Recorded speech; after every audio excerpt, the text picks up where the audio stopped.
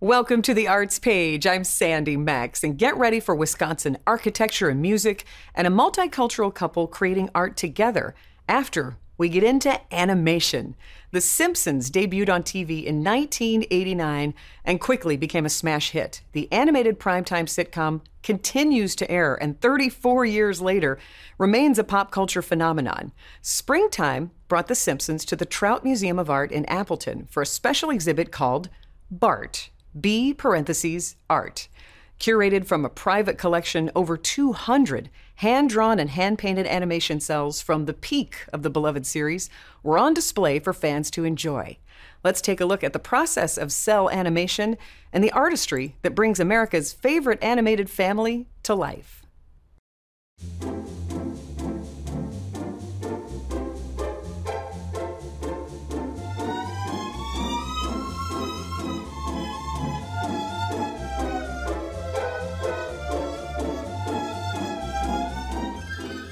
This is a form of art that the everyday person doesn't get to see often.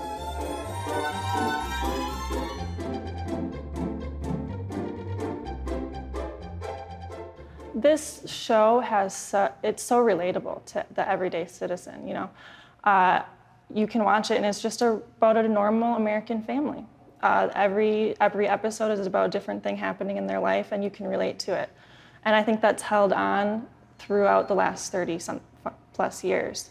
They used hand-drawn animation for the first 13 seasons before they switched to digital animation.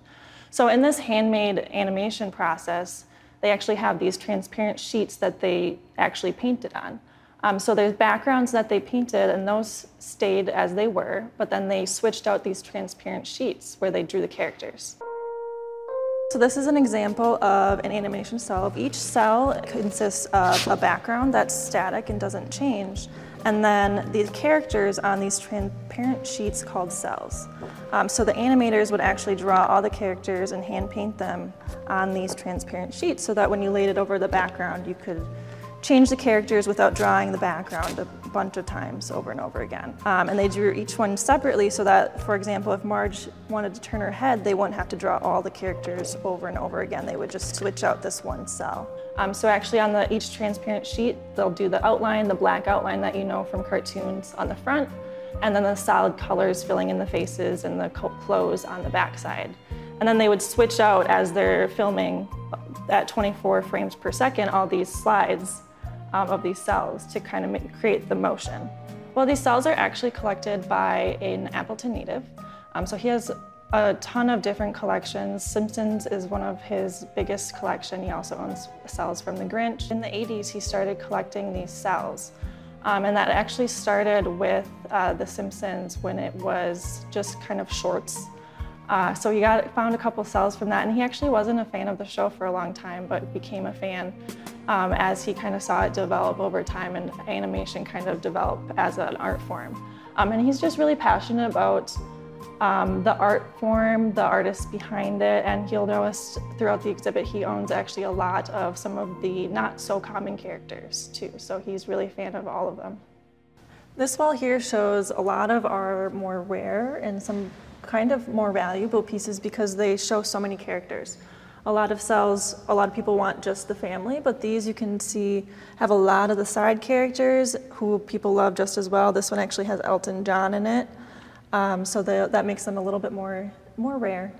I think the one that is most interesting is we actually have a slide from the episode where Bart purchases an animation cell. This is actually a cell that kind of breaks that barrier between reality and cartoon because Bart actually impulse buys this animation cell and is kind of disappointed because he didn't get a full scene, he just got an arm. But of course there's cells out there, there's warehouses full of cells from 35 years that are just an arm or just an outfit that are just not super exciting, so he got one that wasn't super thrilling for him.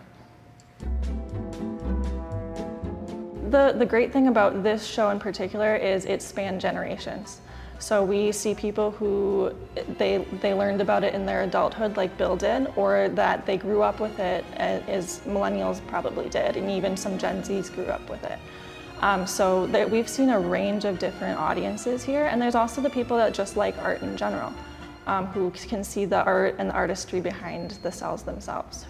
Because this is such a nostalgic show for a lot of generations, we wanted to have an immersive experience where people can kind of come and be reminded of different sayings, different characters, and also have opportunities for people to learn about the animation process itself.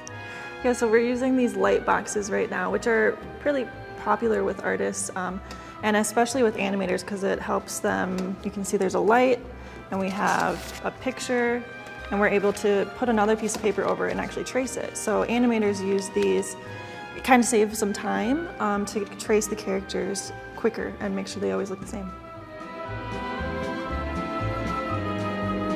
When you look at cartoons, you're like, is it art? You know, but there's people behind it. If you think about every art form across history, in the 19th century, Impressionist artists, everything they did, museums were like, no, we're not putting that up. You're never going to be famous. It's really ugly.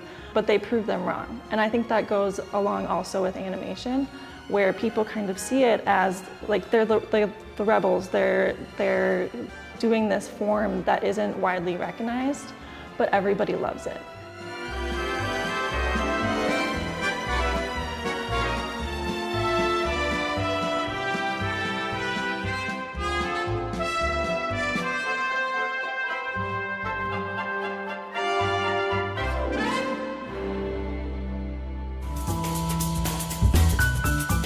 I'm Sandy Max. Thank you for watching. Please like and subscribe for more arts-related stories.